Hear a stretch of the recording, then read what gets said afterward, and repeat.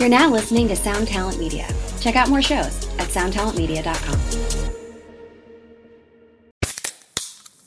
Hey, what's up, everyone? I'm Matt Migaki, the vocalist of Cryptopsy and the host of the Vox and Hops Metal Podcast, where I sit down with fellow metal musicians. We talk all about their lives and music while sharing killer craft beers. If you've ever wanted to sneak backstage and share a beer with one of your favorite musicians, well, Vox and Hops is the podcast for you. This week on the podcast, I had an amazing conversation with Morgan Lander and S.J. Jones about Kitty Pig. There is this episode and over 450 other ones to help you enjoy life, metal, and craft beer. So what are you waiting for? It's time to become a Vox and Hops head. Cheers! Hello, everyone. Welcome to today's episode. I know I say this every week, but seriously, thank you so much for tuning in. We've got a really good episode for you this week. We are talking about things that I honestly have no business talking about, especially on the Patreon episode. But I was educated, and it was a really fun conversation. So I guess a good plug for the top of this episode is if you like the show and you'd like to get extra content, just remember you can go to patreon.com/tonemob, where for $5 a month, you can get extra episodes streamed to your ears every week. Huge shout out to the patrons who are all contributing. And, you know, honestly, it means the world. And it's kind of insane that so many of you would be down to do that. So thank you to the patrons, but also, you know, thank you to everyone who just listens. This show is, it's really growing, and it's kind of astounding to see new folks messaging in every week and talking about, I mean, we talk about a lot of things. It was supposed to just be a gear podcast in the beginning, and it's evolved into a whole community and a completely different monster than I originally intended. And if you'd like to be a part of that, you can follow me on Instagram at The Tone Mob, and you could join the Facebook group, the Tone Mob Facebook group. That's a lot of plugging. Let's get into this episode right away. No more delays. This is an epic conversation with Mr. Scott Strange from Templo Audio Devices. Let's go.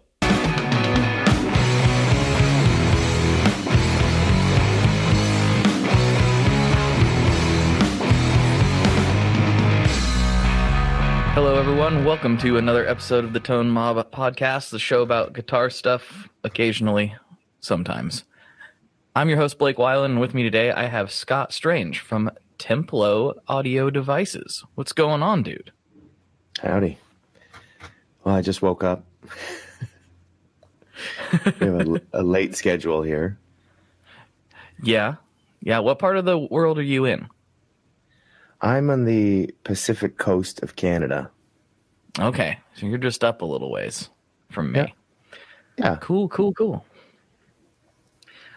So we were talking, off the air about Instagram and blah blah blah, all kinds of other stuff, and we can get into all that stuff when we chat here a little bit further. But you make some interesting stuff. You make some things that I haven't seen publicly available, and that's always a tough thing to do in the guitar space. At times, it feels like everything's been done, or people are only interested in classic interpretations of I want your take on a tone bender.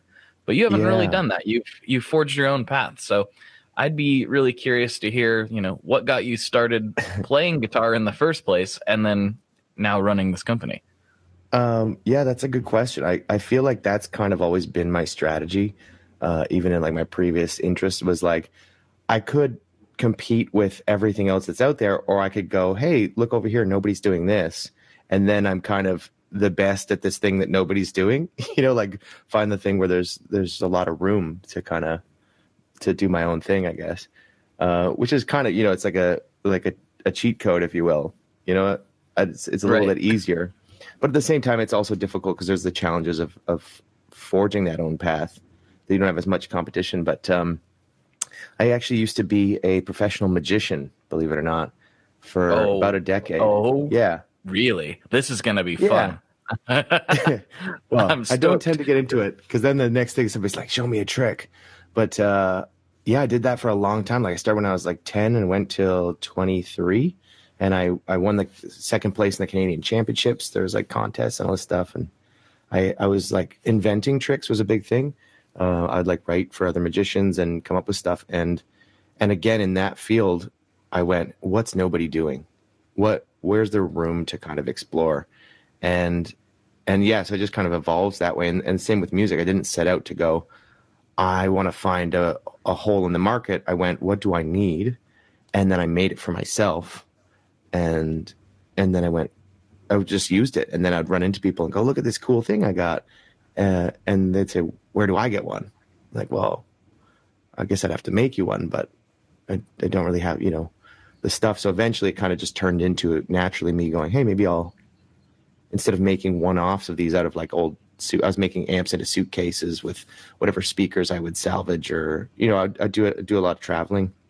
I spent after Magic, I quit Magic, and basically what happened, the transition into music was, I was a magician and I started venturing further and further from home and taking less and less stuff and realizing, hey, I can kind of just get by on my skills.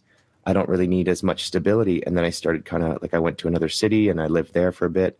And then I kind of came home and was staying with a friend and working for him. And he was just paying me to write stuff for his show. And I said, you know what, I'm going to hitchhike across the country and then down to Vegas. And I'm just going to see if I can make it doing magic there. And I called up a friend who I kind of barely knew him at the time.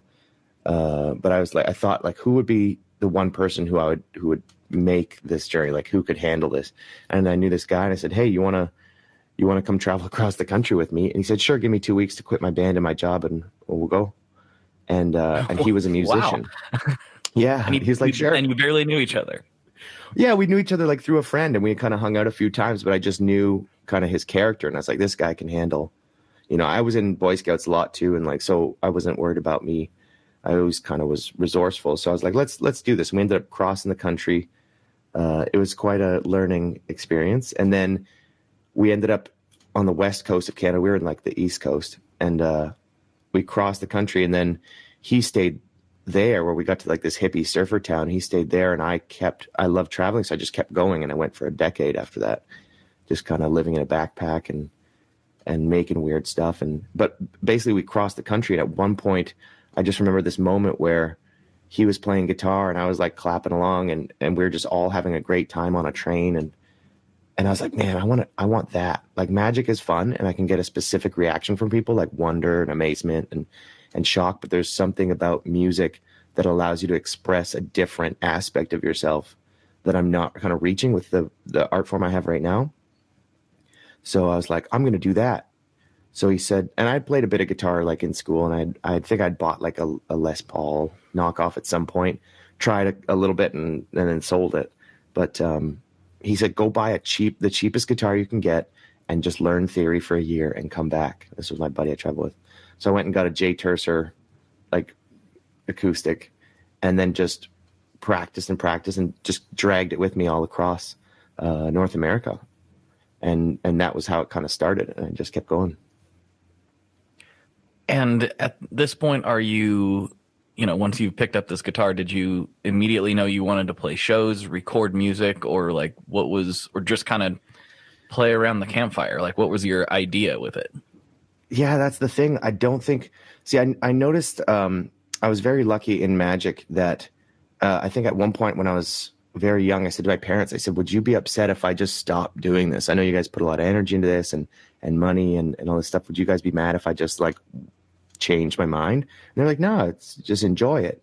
And so I was kind of lucky like that path kind of happened that way, where I think when you're young and you do something and it becomes your identity, like if you're the music guy or, the car guy or whatever, there's this pressure to kind of turn it into something, to have something to show for it. And so I was lucky that I came into music later and it was just purely for enjoyment. So I didn't feel like I had to make a record or be a character or do shows or anything. I just got to play music and have fun with it. So, I mean, to this day, I don't have any albums or anything, but I've played tons of stages and had bands and all kinds of stuff, but it was just for the love of it. Yeah, that's an interesting thing that you brought up. There is a certain pressure once you find yourself being, it's funny you brought up cars and music, because that was me. I was the car and music guy. And in my mind, I knew I wasn't going to, I've said this a million times on the show, but I know that I'm I'm not tough enough for that touring rock and roll lifestyle. As cool as some aspects of as that may be, I just don't have the fortitude for it. I just know that, right? Like I could be a mountain man before I could do that. You know, that would just be too. Well, it's not too as much great as for you me. would think. Gas station food sucks. Yeah, that's a lot of the mindset, right? Like I kind of knew early on that I couldn't do that part of it. What I didn't know, and it's kind of funny. There's a listener of the show named Brandon, and he's a middle school like music teacher, and he had me come on a Skype call and talk to some of his students recently, which was kind of crazy. I was like, why does anybody want to talk to me? But you know, and we were talking about that, and that was one of the things. I was like, if you think you want to do something music related, it doesn't have to be as the musician themselves. Like you can play guitar, and like maybe your thing is like you like to work on guitars. Maybe you like to, you know, produce. Maybe you like, you know, whatever. There's so many different avenues where you can work that are tangential to your tangent. I don't know if I said that word right, but you know what I mean. That are aligned, that are lined up with your interests. That's a word you got to get a run up to. You know, I know. I was like ready for it, and I say it all the time, but I'm like, yeah, sure. But anyway, there's so many things that you can do in a given field, like that you're, you know, in your mind, it's like, oh, you got to be the rock star in order to make it. And it's like, there's thousands of jobs in this industry that will allow you to still be involved with the thing that you love on a daily basis that isn't, you know, the rock star. I think that's kind of maybe a North American narrative. I feel like music kind of went from like a way of sharing culture and history and connecting to becoming like an ego pursuit and an individual pursuit, especially in North America. Whereas like I spent a lot of time in Mexico in my travels, and I lived down there a bunch, and it was my favorite place to play music because just that feeling of when you play, like everybody is like, it's not about the ego, it's not about the self, it's about sharing and making that music good for the sake of the listeners and the moment. And like it was a way to bring people together and have joy rather than be like, look at how cool I am. And I really enjoyed that aspect of it. And in different cultures, I find that. And so having that narrative of like, you have to be this star. And I felt that too for a little bit, but I never really pursued it because, again, like I said, I came in late and there wasn't that deep rooted kind of societal pressure, I guess, to kind of make something of it or to have something to show for that investment. But I think like what you were saying is all these different aspects related to music, to choose something and then just be masterful at that pursuit rather than be that one thing, or that one main idea that everybody has of the rock star. There's all these other things. Like I have a good friend, Dave, and he's a master at tube circuits and pedals and electronics and vintage stuff. And like, I'll call him and he'll just know what a problem is. I'll say, oh, this thing is doing this. And he goes, oh, it's probably this, or this. And he's just a wealth of information on those things. And that's his mastery. Like, and that's where he gets his joy from. So, you know, he could, and then we always have that conversation of like, oh, we should be recording, like we should be making music with this stuff we're building. And I'm more in that field a bit more where I build a lot, but I also want to play a lot. And for me, the building is an ends to a means. Whereas for him, I think the building is the pursuit, and that's a beautiful thing. And he always feels that pressure of like, oh, I guess I should record something or have something to show for this. But the items he builds are the things he has to show for it. Yeah, I mean, I certainly have felt that pressure in the last, 4 to 6 months. So much so that I did release a record. I just released it yesterday, actually. Oh, congratulations. Thank you. What's it called? Thank you. So it's called Tom, Do You Have Anything Sharp on You? And I did it under the moniker American Cyclops. And it's actually available on this podcast cool. exclusively for 3 months after after yesterday, but the listeners probably know all about that already, but you can check it out if you want. Was that a quote you heard like from going through airport security or something? And that was heard that quote? So I don't think I've actually talked about this publicly. There's a text chat that goes along with this podcast where listeners text me and I text them things back and forth, and it's kind of a weird thing, but it's a lot of fun. So they know this story, but on this record, I did a lot of field recordings. Mm-hmm. And so there's a lot of, there's trains and cars and things like that. But one of the recordings I've got, I just so happened to be on the other side of a hedge while someone was getting arrested. And I don't know what the situation was. I couldn't see the person or the officer. I just could tell what was going on by the sound.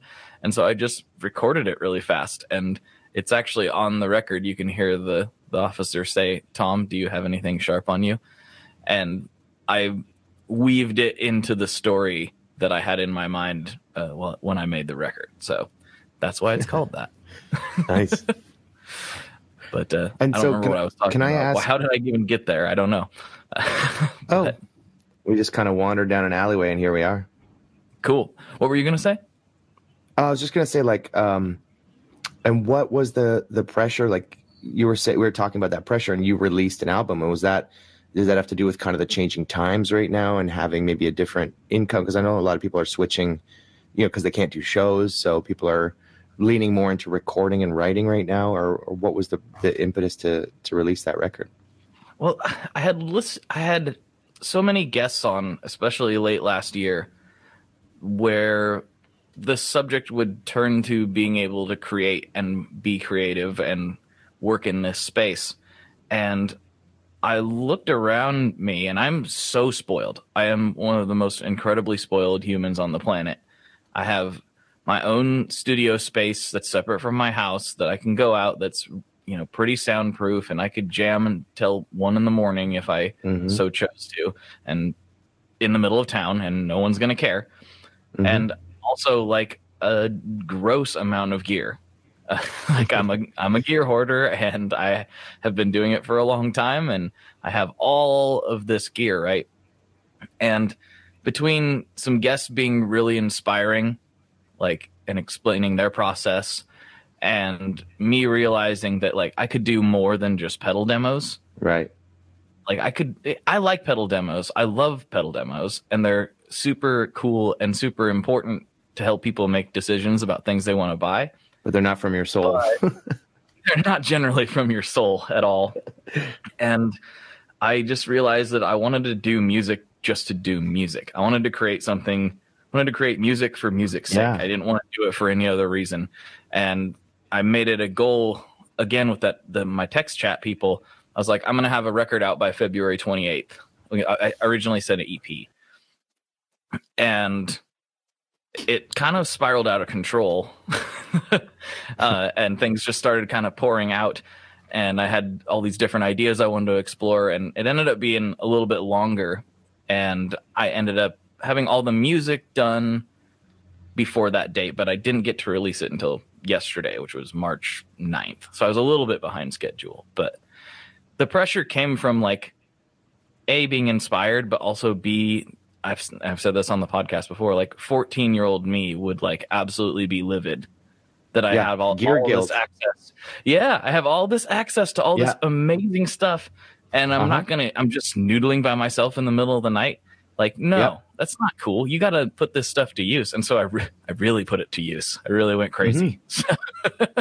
Yeah, so like seizing, like being in the moment and using the time that you have and the equipment to do something with yourself, I'm in that same position right now because I've been traveling for a decade, and now I have the largest amount of gear I've ever had, and I have everything I would need to record professionally. I just built a vintage tube compressor. I have a really good interface, really good microphones. I'm building ribbon microphones. I have a full, like a jam space fully set up, and I'm in the middle of nowhere, so I can play at any time. Right now, I was saying there's construction in the lot next door, but after business hours, it's dead quiet here. So yeah, I have that same feeling, and I'm thinking, I'm starting to work on a record as well, just to first have something for myself. And I think what you were talking about, where your friend is feeling pressured. Like, I think that can be a good thing, because more music is always a good thing. But I don't think you should feel pressured in the way that you're like obligated. I think it should be a good feeling. Be like, man, you should be inspired and not forced. I think that that's the mindset like a to go nagging with. feeling. You should do more push-ups or something, and instead of just letting that make you feel more depressed, you should use it as motivation, and that's just turning it into a positive. Definitely. Well, I feel like there's a side of the story that we segued away from, and that is like your company. How did you start making stuff? How did you start having? I'll let you tell the story, because you have one particular thing that you are really known for, but you have other stuff too. So let's weave the whole tale together. Yeah, I mean, do you want me to start at birth, or like when I started like just tinkering, or when this company started? When did you like make something and think, I think I can make a business out of this? Well, my focus was never, let's make a business. I'm not a businessman. I'm a terrible businessman, because I just want everybody to have everything. So what I would do is travel around, and I was usually in a backpack, but in the later years of traveling, I started having a vehicle of some kind. I'd get a little truck or something, and then I'd build a little house on the back, and then just kind of tour across Canada mostly. I did the States a few times. And I'd just drive around and collect weird stuff, thrift stores and garage sales and junkyards. And, when you're out in the world, you run into all kinds of things. Like, I found some crazy stuff, like an old tube amp in an old barn that my friend brought me to in the middle of the woods. And I'm like, hey, you can have this. And so I'd run into all this stuff, and I would repurpose it, like fix it up or turn it into something else. I'd make like pedals out of like a fire alarm pole or something like that, and just would tinker with all that stuff. So, and then I would kind of give it away or just sell it for whatever I needed to keep going, for a meal or something, or trade it for something cool, or send it to my friend Dave, who is the more technically able. Our skills kind of overlap, but he was way stronger, and because that was his thing, like since he was young, was circuits, and mine's more like mechanical and physically building stuff. But yeah, so it was just that kind of nature of like me making things because it was fun. And then I needed a battery amp because I traveled. I took that J Tercer originally, and I went to see Dave in the early days of our friendship, and I put a pickup in it. And then I ended up building actually one of those little Fender 9-volt battery amps, the little belt clip ones. I built one of those into the actual acoustic guitar, which was ridiculous. There was like animal fur used as padding and all kinds of leather and bolts and stuff. But so because that was the genesis of it. It's like, okay, I want to play electric because I want to play pedals. I want to make effects. And as I started kind of broadening like my palette of sonic colors, I was like, well, I can't go back to just strumming an acoustic on the street corner. I mean, I did up and down, like back and forth a few times over the years, but it was always back to, I'd like to be amplified, and I'd like to use pedals, because Dave was very much an analog pedal guy. So I was always like, I had my individual pedals rather than like one of those multi effects, which, those are useful as well, but I went down that path. And so I ended up building, a version of that 9-volt battery amp into like a little lunchbox. And then every time I go back and see Dave after long journeys, you go, oh, I found something. And the next time it was this chip for car radios, and you could get, I think, 10 or 15 watts off of it. But there was always a catch. Like, you either needed a bigger battery, or like I'd need 2 drill batteries or something inconvenient, where it worked for me because I knew what I was doing. But I was like, I can't reproduce this, because I can't say to, these musicians I meet, and they're like, oh, I want one of those. It's like, okay, great.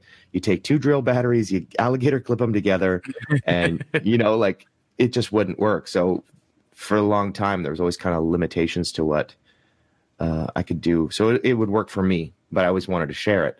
And then eventually I got to the point where I found this board that worked on 12 volts, got the voltage I needed, was extremely efficient, and I could easily get large amounts of them. Like, because some of the ones we had found were like discontinued or incredibly expensive. I found this one that was really powerful, but was super complicated and had all this digital switching stuff. So it was just this like journey of like, how do I find a chip that does what I need it to do, because there isn't really an industry for this. So it's kind of like some car stuff because it was 12 volts. So it was just kind of like figuring it out over time. And I just kept making like a better version. And we changed the preamp. I changed my batteries. I changed the speaker. I put it in a different enclosure. And then I had this one I used for about 5 years, and it went everywhere with me. It was like in this military gas mask container. It's like sort of like a suitcase, but made of aluminum. It was like you could throw it around. And I brought that like to Guatemala and on river boats and all kinds of stuff. And then I remember one time I was on a rooftop in Mexico with my band, and my buddy had a battery amp as well that was from Argentina, which was like, it was a hilarious thing too, but it was louder than mine. And at one point they kind of left me in the dust, the drummer and the keyboard player. And I remember going like, guys, like, this is my song. You can't hear me. Like, where are you going? And they just they didn't care because they were into it. And they're like, it's rock and roll. You either keep up or get lost. And so I kind of like swore to myself in that moment, was like, I'm going to make this thing louder. I'm going to make it more powerful. I'm going to be able to keep up. So I went home and figured it out. And then anyway, I found another chip, and right when I found that chip, I was back in Mexico. I was living on the beach, and I found this specific chip online. I ordered it to where I was. I tried it. I went, this is the key. I can now reproduce this thing. But I still wasn't thinking business. I was still thinking my short-term turnover of being a traveler and just, finding a thing, like a suitcase, find a battery, find a speaker, put them together, put this chip in there, build a preamp, and then kind of sell it to somebody as a one-off. And that was kind of how I lived. I just kind of do one-offs and whatever I needed at the time. And then I was just about to leave Mexico. I get on a plane, and I have my amp with me, and sitting next to me on the plane is this guy, and he goes, hey, what's that thing you got? And I was like, oh, it's my amp. I always kind of wanted to make these for my friends. And he starts kind of asking me questions, like kind of interested, and it turns out he's like an angel investor. So he's like, oh, yeah, well, I could help you get started. And my partner's a business lawyer, and like, we can kind of guide you. And I was like, that sounds really cool, but I don't want to stop traveling. Like, that's a huge shift. And I knew that right away. I was like, that's a big life shift. And I don't know if I would be able to handle it, because it's a huge investment of time and energy. And I was like, I know I'm going to get antsy. I haven't stayed still for more than a month in 10 years. So that's a big jump. So I said, give me your card and I'll think about it. And so I came back to Canada, and I got another truck. I built a house on it. I started driving around, doing my thing again, collecting stuff. And I sold an amp to a friend for a good amount. And I was like, hey, if I can sell one of these made out of random stuff, why don't I take this guy up on it and buy 10 speakers, 10 batteries, and kind of ramp it up. I was like, maybe I can do it. But I was still thinking, this is a quick turnaround. He's going to lend me money. I'm going to make this run of amps, sell them easily, and then return his money and have a profit, and I can continue traveling, was my thinking. But I was like, I didn't realize, like, you have to build a brand. You have to, like, there's all kinds of things that go into it if you're not selling it in person to somebody, and they could try it and ask you questions and stuff. If you're just selling online, then they're like, well, who are you? Right. So that took a long time. So I started doing that. And then about a couple months in, I realized, and I was still living in my truck at this time, trying to start this company.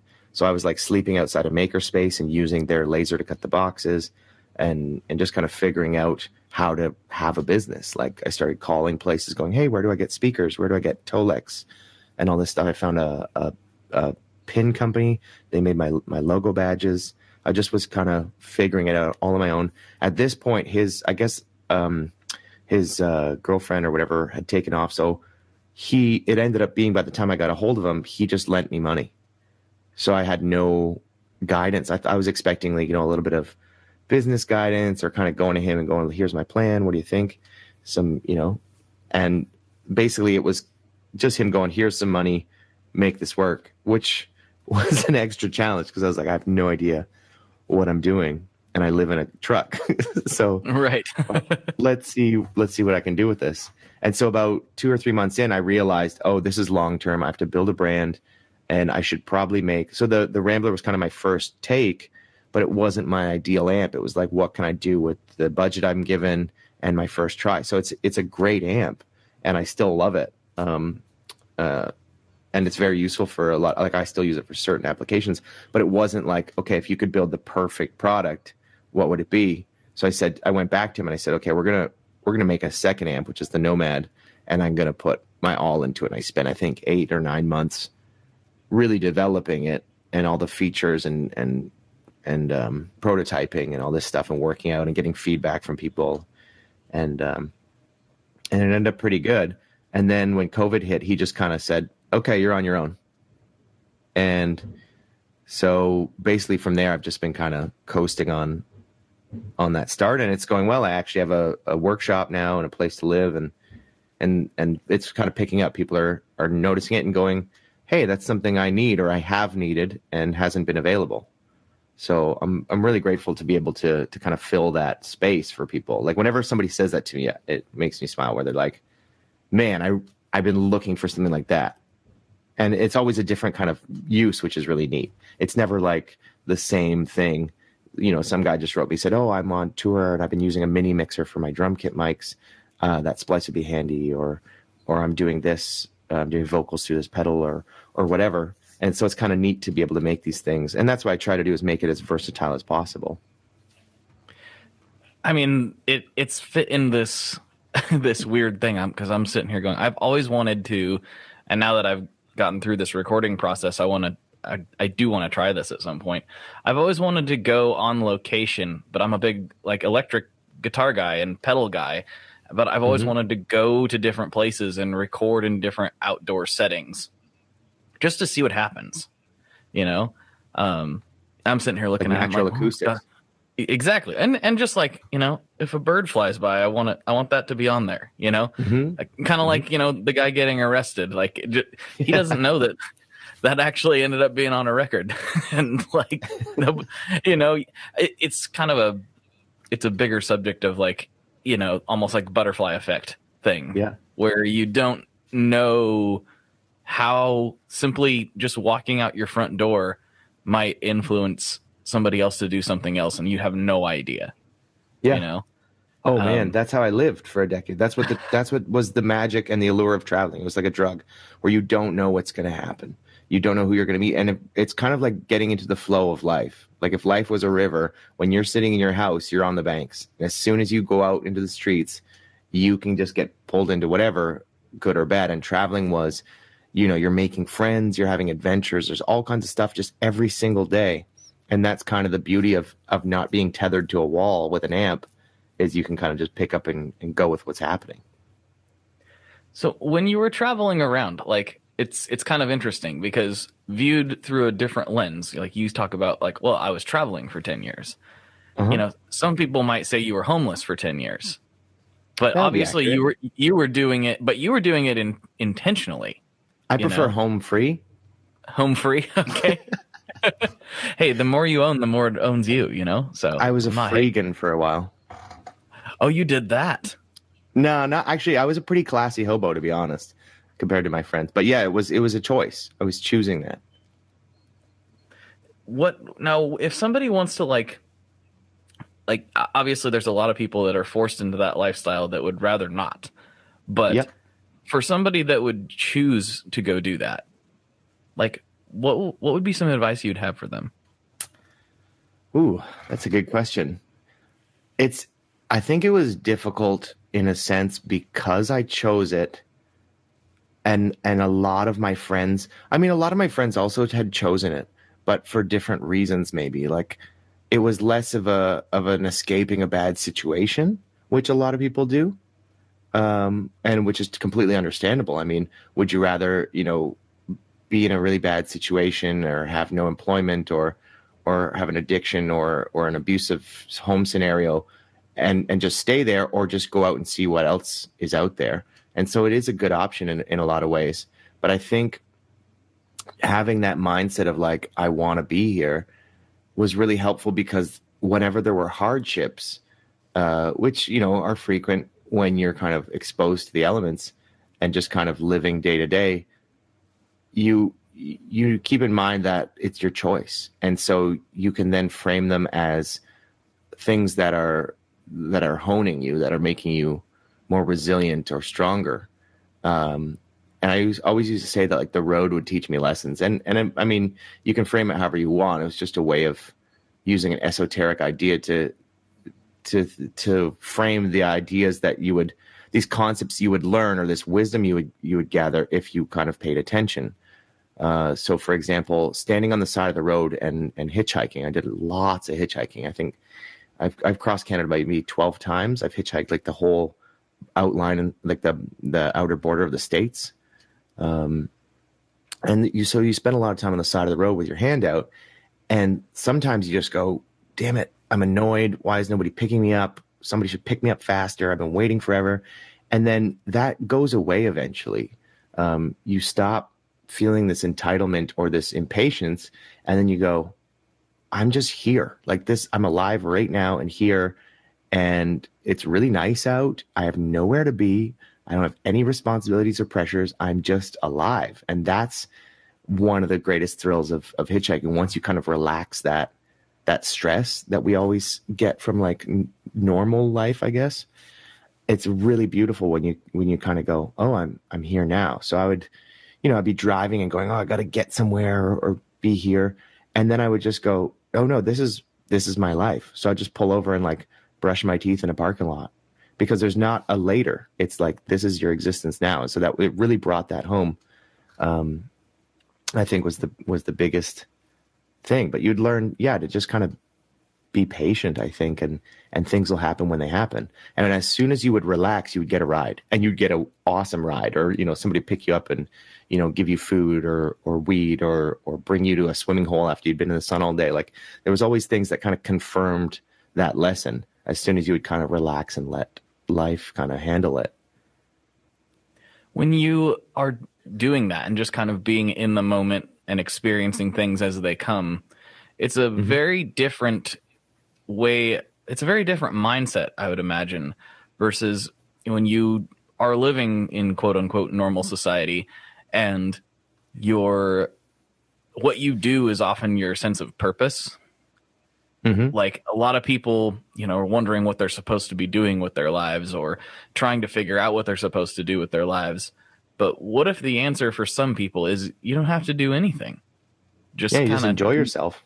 Just be around and do your thing. And as long as you're not hurting anybody, you're in good shape, Yeah.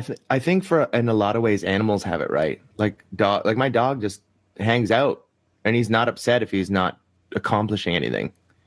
He's like, oh, this is nice. I'm laying in the sun. Oh, what's that? Some food? Oh, and it can be a simplistic way to look at things, but I think that's kind of the beauty of music. When you're really playing music, when you're really in it, is that timelessness where you just lose yourself in it, and you're just kind of floating on that magic or whatever it is. When you play, like let's say you're home alone at night and you just start singing for yourself. That's when you're really kind of existing. And that's a lot of the music that I've made and I really enjoy. I guess getting back to like the having a purpose for your music and recording and such. I've like killed it sometimes. And I mean that subjectively, obviously, but like I know sometimes I do a lot of like freestyling and beatbox guitar, weird stuff, and like rapping about scenarios. And sometimes I've just killed it. And I go, damn, I wish I would have recorded that.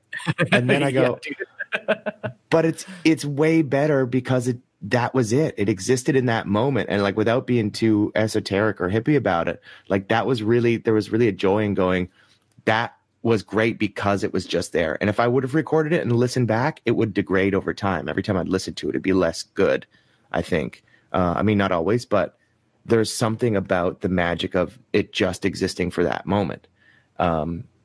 And so I've had lots of those moments where I go, that's way better. I'd much rather have all these special moments that were with specific people in specific times and places than have like a record. I mean, that's what records are, is kind of a recording of that time and space you're in. But for me, there's a great joy in just having that thing kind of disappear into the wind, I guess. It's also, this is a little bit of a less positive spin on it, but there's been many times where I've recorded something like late at night and been like, yes, Oh, right. That was fantastic, man. All right, cool. I got that done, and I'm gonna come back and check this out in the morning. The morning And, after. Yeah, and you listen to it, and you're like, "Oh no! Oh, what was I no, thinking? no, that's terrible." And then it's Yeah. like, it makes you wonder if, like, sometimes of those moments when you're not recording, and you're like, "Man, I nailed it." Sometimes you probably really did nail it, Mm-hmm. but I know for myself personally, there's definitely been times where I did not nail it, even if I thought I did. But still, that feeling's what makes it real, so it doesn't really matter. That's what's great. Yeah, well, I mean, if nobody's like cringing in front of you, then it's, I mean, a lot of the times when I have nailed it is because I felt that connection with people. So I'll be like, I'll like have thrown a little rooftop jam or something in Mexico with all my friends, and it's my turn to play, and then I start like making something, and I see I get everybody chuckling or smiling or kind of joining in, and I go, this is, for me, that's nailing it. It's not like looking cool. I mean, I enjoy stringing together a really good rhyme, but for me, that nailing it is when I get the people hooked and they go, oh, this is, I'm having fun, I'm enjoying this. And there's that moment where we're not thinking about like, oh, that guy's cooler than me, or this guy stole my girlfriend, or what, you know, like there's no separation between us.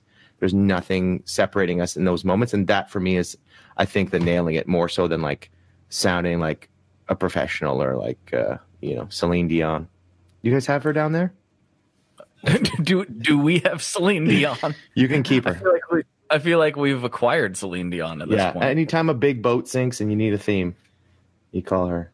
That's right. I mean, that's a pretty good Canadian export, if you ask me. You know, I'm not somebody that sits down and listens to Celine Dion all the time, but you can't deny the pipes, man. They're there. No, she's a legend. Yeah. We keep all the good stuff to ourselves, though. No, you don't. I've had Ariel Posen on this show. He gets around. Yep. That dude's killing it. He's Canadian. Yeah, he is. Yeah, definitely. My apologies, Ariel. He's from Winnipeg, I think. I believe. Oh, okay. Winnipeg's got some awesome music. I think because it's such a terrible place. I mean, like it's a bleak place. Everybody who's from there loves and hates it. That sounds about like what I remember Ariel saying. That sounds about right. Yeah. Yeah, it's got a very rough winter, and it's a very strange place. It's like driving through like Cold War era Eastern Europe or something. Like I've been there quite a few times. My brother used to play hockey for their NHL team there, and so I spent some time there, and it's a place. It exists. I'm not gonna go down as the guy who trashed Winnipeg for 20 minutes on your podcast, but it's an interesting place. But they had some great bands come out of there. One of my favorites was Propagandhi, who is a really good punk band. And then their softer incarnation, I think a couple of their members made Weaker Thans. I did not realize that connection was there. Oh, yeah, I like both of those bands. Yeah, they're similar members and from Winnipeg. Okay. And they have a song called "I Hate Winnipeg." So, so it's not. I'm not talking out of school here. It's a legit sentiment. It seems like in reality, it's not somewhere I'll probably ever visit, and it doesn't sound like somewhere that I hyper need to. But ever since I heard the name Winnipeg when I was a little kid, I kind of wanted to, for some reason. I don't know why. I have like a little thing of like I kind of want to see it. I don't know. It's unique. Don't really know why. It's a unique city. Like it feels like nowhere else I've ever been, for sure. One of my favorite bands, Cancer Bats, has a song called Winterpeg, and they're from Toronto, and they are awesome. And that song absolutely will rip your face off if you're in the mood for that kind of thing. Yeah, that's one of the nicknames. I think Canadians have all kinds of funny nicknames for different places, and like we like to joke about places like out here on the West Coast, they call Ontario, which is the province I'm from, they call it Ontarable. Okay, all right. Yeah. So there's like a rivalry between locations. There's a whole bunch of Canadian place lore. We could do a whole podcast about that, but yeah, spend a lot of time just going to all the small towns and like hitchhiking and driving across this country. It's been quite a nice time. There's lots to see, but there's a lot of space, which is the great thing about Canada. There's a lot of space in between. did it make the hitchhiking part harder, I imagine? Or is it easier because people are going such long distances? Yeah, exactly. Like long hitches are way easier. Like if you're in a city, you got to get to the very edge of it before anybody will pick you up. Like you have to take buses. And so there's like all kinds of posts. I actually started a Facebook group for Canadian hitchhikers called the Canadian Hitchhikers Union. And it's just kind of to share spots and stuff. But like everybody's always posting like, how do I get out of this town so that I can keep going? Because when you're just sailing across the country until you kind of get into cities. I've been stuck in the middle of cities. I've been dropped like on the middle of a concrete island in like a 20-lane highway in Montreal where I'm like, oh, thanks. I actually had to call the cops to pick me up. I was like, hey guys, I literally can't cross this and I'm stuck here. And they picked me up and drove me to the edge of town. They were like, what are you doing in the middle of the concrete barrier, you dummy? Well, some lady was going the wrong way. She was like on this highway and she was going to go north. And I was like, I need to get out. Right. I'm in danger. My life is in jeopardy at this moment. No, she was just silly, but I have been in a few sketchy scenarios, but that one was just more in danger of her bad navigation skills. Where it's like, if I stay in this car, I'm going to be way off track. Like I'm going to go northern Quebec and nobody really wants to go there as a hobo. It seems cold. There's a surprising misconception about Canada. It's very cold, but only for part of the year. And then the rest of the year, it's great. Like even the Yukon's way up north and the summers are hot and there's black flies and bears. And those aren't the selling features, but it's a gorgeous place in the summer. There's bears that'll eat you and flies that consume your flesh when it's left over. It's great. It's great. Yeah. I mean, similar to Oregon has this perception, especially the Portland area, of like, oh, it's gray and wet all the time. And a big portion of the year, I'm not going to say that's not true, but man, our summers rule. Our summers are phenomenal here. So yeah, it's like, well, you have your rainy season. Like we say, we share kind of some of that. Like I'm on the west coast of Canada right now, and we're not far. We're in the Pacific Northwest, and so there's that season. And I always explain it as it's kind of a trade-off where here we don't get super cold, but we get that gray and rainy for a long time. It's kind of like the British winter, right? Where you get that really depressing winter, but it's a little bit warmer. You can still you'll have like a random sunny day in December where you can kind of go outside and do stuff. But I find in Ontario, where I grew up, we'd get like 4 feet of snow for 5 months, and it was minus 40, but it was brilliant white and kind of happy cold. So it's kind of like you choose your misery for winter. I have this imagery in my mind of the places I want to go in Canada. Specifically, the two cities I want to visit the most are Montreal and Toronto. Are those good destination spots? Yeah, what do you think? Yeah.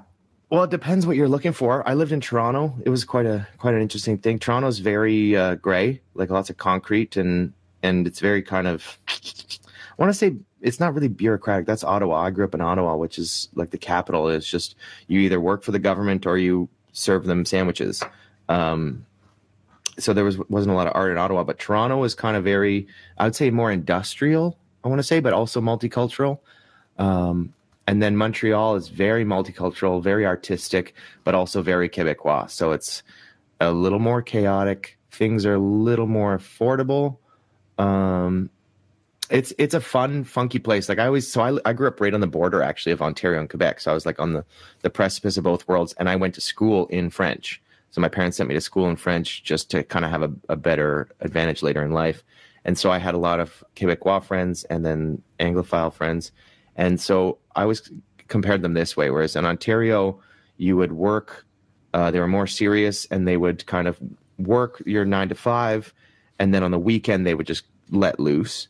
Whereas I found in Quebec, they would kind of, they'd have that wine with dinner, and it was more this like, they didn't need to have that big blowout at the end of the week. Kind of, they were always just having they worked less hours. I think they made a little less money, but things were more affordable, and so they kind of had more enjoyment of life, which is more of a European idea. Whereas Ontario was more British influenced, I find, and more kind of about accomplishment and structure. And it's a loose analogy, but I just kind of that feeling of like Quebec was a little more enjoy your life. They did more like ATV and snowboarding and all kinds of wild stuff. And then Ontario was a little more demure, I guess. But Toronto's okay. Toronto's good. I'm not going to hate on Toronto. Montreal was a lot of fun. There's a lot of art and culture to see in Montreal. It kind of has like this old Europe feel, you know, like old stone buildings and little cafes and underground show venues and cool. I remember, you'd probably like it because I remember walking down the streets of Montreal this one day. It was kind of the first time I actually spent time as a traveler in Montreal. And I walked through the street and just saw like, it was like one street that was just all these hilarious examples. It was almost like a movie scene where there's this one guy kind of recording street sounds with a mic, and he's just like getting all this found sound stuff.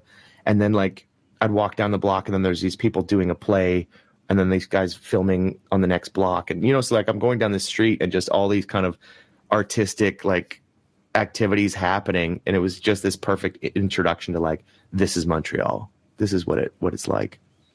That sounds like a lot of fun. I've also heard, and this is a big thing with me, like it's a huge thing with me, that it's delicious. That there's just amazing food there, and that's enough to get me to go anywhere. Oh man, yeah. I'm a stomach traveler, and yeah, Montreal was great. There's this falafel place you can get $2 falafels, and so we'd go busk, we go play in the streets, and then go buy rounds of falafels for each other, and then go back out and play and just do that all day. And shawarma is a huge thing. I don't know if you've had shawarma, but it's incredible. And in that region specifically, like out here, I don't get good shawarma. That's one thing I miss. But shawarma and poutine, if you can hit both those, so you can even get shawarma poutine if you're feeling crazy. But that sounds like all kinds of my business. Oh, it's real good. Man. Yeah, they've perfected the comfort food for sure. So my audience knows how much I love food, but they may, you know, I think it's becoming more and more of a known thing, but I feel like poutine might be Canada's like number one accomplishment. Really. Yeah. It's so glorious. I'm pretty sure we invented the telephone, but poutine's pretty incredible. If I had to choose, that'd be tough. Would you rather stay home and eat poutine or talk to your friends? I think, poutine probably edges ahead of the phone, but just a little bit. Just a little bit. Maybe can you explain poutine for all of the largely U.S.-based people down here that are listening to this right now? Yeah, okay. So poutine is, in essence, French fries, gravy, and cheese curds. However, it's more than the sum of its parts. You have to do the fries right. You have to get the right gravy, and you have to get the right cheese curds. Anything else is not poutine. So if you just shred cheese on French, like I grew up and like we tried making it at home when I was younger. My parents are not from Quebec, and they would like shred cheese and then just kind of like canned gravy. And I was like, this is not poutine. And then I'd go to school and we'd go to like the ski hills in Quebec, and we'd get ski hill poutine, which is by far the best. Or the little shacks on the side of the road in a small town in rural Quebec is the best. But you have to get the cheese curds, and they kind of squeak when you chew them. Mm-hmm. Like they're like a rubbery kind of thing. Oh man. And then, there's different kinds of gravy depending, but yeah, it's a whole art form. And then, then these kind of chains opened up, and now you can get like smoked meat poutine, like Montreal smoked meat, which is like a kind of like a pastrami, I guess.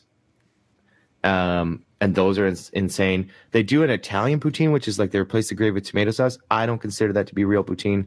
That's a whole other thing. But it might be good, but that sounds like it's something else. That's something else altogether. Yeah. But I've even had like 5-star poutine where it was like a peppercorn gravy and like lobster in it. There's all kinds of there's all kinds of ways to do it, but the traditional one is cheese curds and like a dark brown gravy and some really nice crispy fries.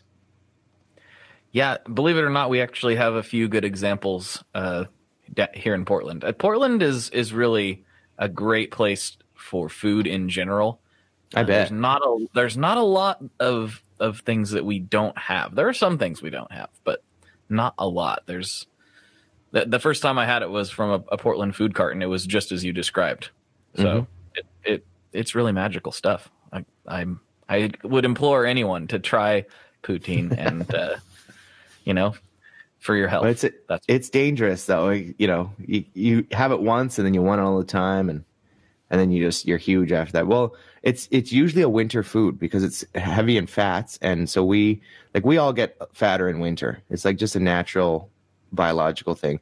And so in Ottawa, they have this man-made canal that freezes over, and it's the longest skating rink in the world. And so it's like a couple miles.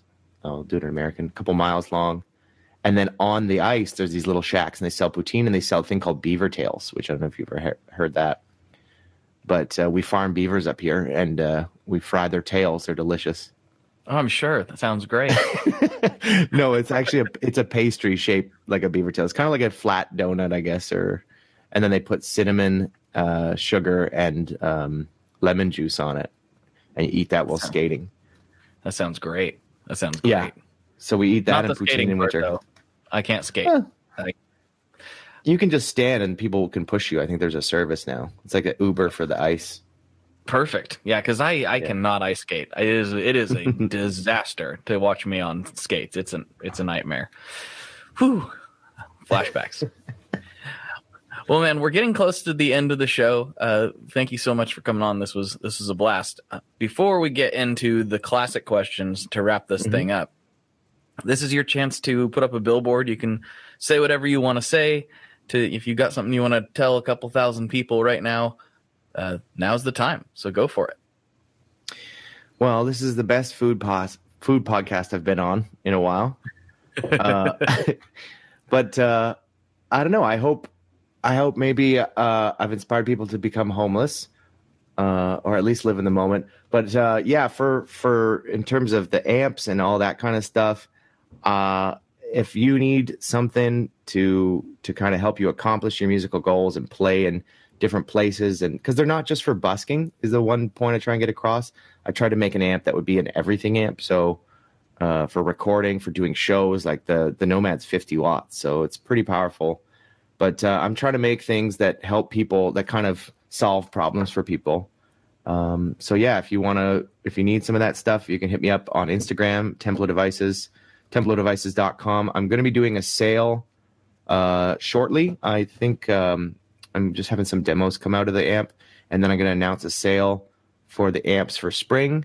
I'm doing like $60 off.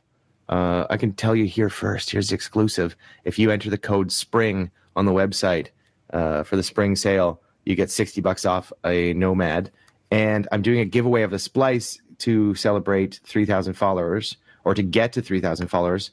So I'm going to be giving away a Splice to somebody on Instagram as well, so you can check that out. We should have talked about the Splice. All we talked about was the amps. Yeah, Splice is cool. It solves some problems, But all the info's on my Instagram. There's videos, and it's pretty straightforward. But I also put kind of the instruction sheet on there, so it kind of breaks down exactly what it does. But it was just, again, born out of the necessity of traveling and having one amp and needing to sing and play through the same amp. So it just makes it possible to sing with a proper XLR and EQ on the mic, and then run it through your pedals or your looper, and then go into your amp. But you can also kind of use it for a whole bunch of other things. It's quite versatile. Perfect. That's a good, concise way of describing it. I was going to be like, it's a thing, and here's all the things it does. But well, yeah, if you get kind of bogged down on all the side features, but the main purpose of Splice is just to be able to sing and play guitar through the same amp, through one input, and have it sound good, to properly splice your vocals into your guitar line. Perfect.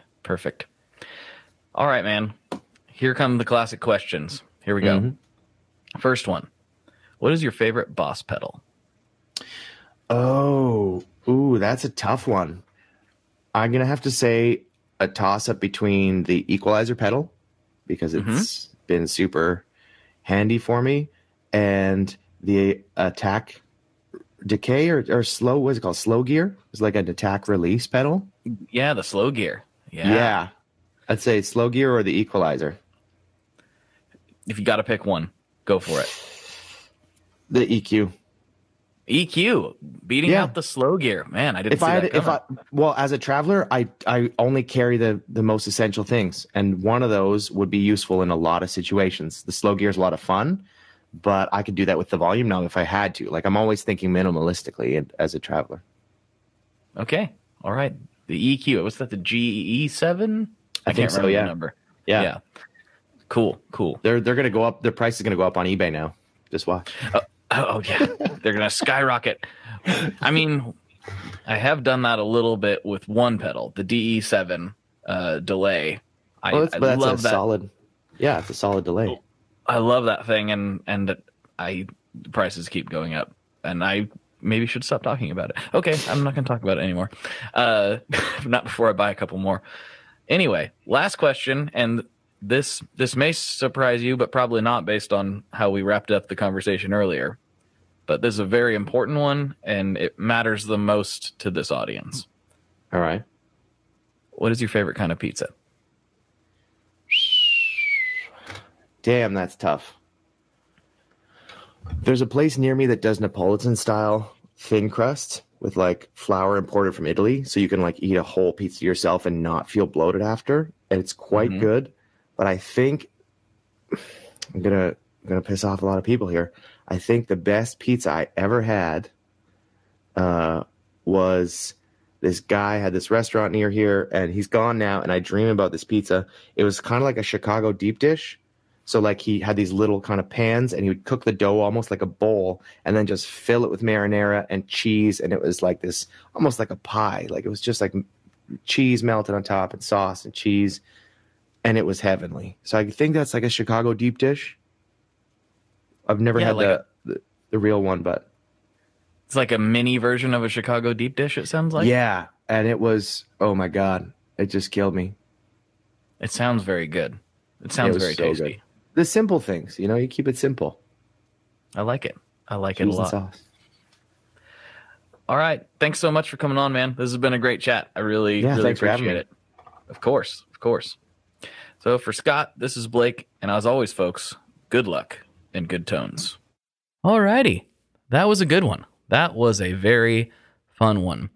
And I hate to be this guy, but the Patreon episode, it was even better.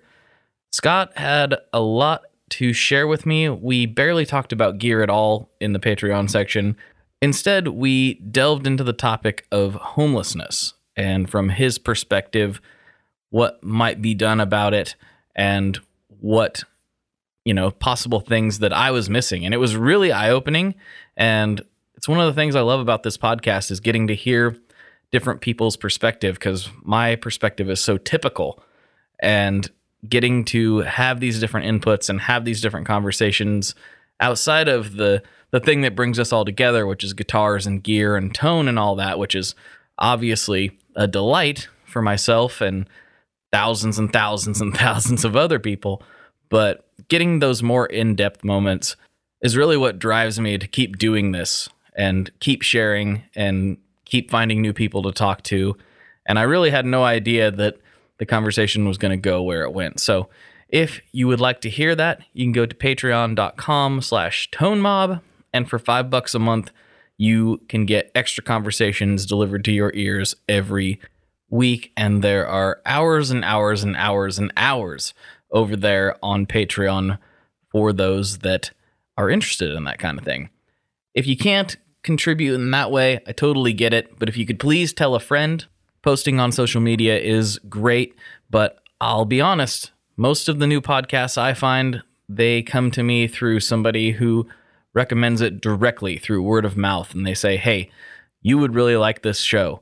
This show would do a lot for you. You'd really get a lot of humor out of it, or something. You'd get something out of it. And if a friend is that insistent, I will go and check it out, and that is how I have found some of my favorite podcasts. So please, tell a friend directly if this is a show you really like, because all those downloads are what keep this thing going, and couldn't do it without you. Otherwise, I'd just be screaming into the wind. And everyone knows I've done that enough lately. All right. I know you've got other things to get to. One last little plug. If you have not had a chance yet to check out my record, it's available exclusively on this podcast stream. The record is called Tom, Do You Have Anything Sharp on You? And that is the title of the podcast episode. I perform under the name American Cyclops, and it will be available exclusively through the podcast for a few more months. And we're working on some other stuff. Well, by we, I mean me most of the time. I'm working on some other stuff related to it, maybe vinyl. And yeah, if you could check that out and shoot me a message and let me know what you think about it, that would be great. Okay, I think that's enough for this week. Goodbye, folks. One last thing before we totally sign off here. I just want to remind you that if you do any shopping at Stringjoy, that's Stringjoy guitar strings made in Nashville, that will help me out as well. As I've said for years, I'm heavily involved in that company, and I really do think they're making the best products on the market. So if you would like to try custom strings, go to tonemob.com/stringjoy and check them out today. I seriously love what the team down there is doing. I help them out with all kinds of things, and by you supporting them, you are also supporting me as well. And hey, you need some strings, so why not get some custom strings just for your guitar and playing style? Again, the link for that is tonemob.com/stringjoy, and that will take you right to their website, and you can do all your shopping through there, and that will help everyone involved out. So thank you very much. Talk to you next time. We are brought to you by the wonderful folks at Gun Street Wiring Shop. Yes, Gun Street Wiring Shop. I've talked about them before. I used to say based out of Bend, Oregon, but guess what? Sean moved to my neck of the woods. Sean's in Portland. Sean is awesome and has helped me with a bunch of stuff lately. And if you have wiring needs for your guitar, he can help you too. If you want to get weird with it, he can get weird. If you just need to spruce things up a little bit, there's your guy. He takes all the guesswork out of doing your guitar wiring, and he makes it simple, and his customer service is top-notch, and I can't say enough good things about Gun Street as a company. I really respect Sean and what he's all about, and the product is top-notch. I've got 3 different guitars that now have Gun Street harnesses in them, and I could not be happier. So go to gunstreetwiringshop.com and check them out.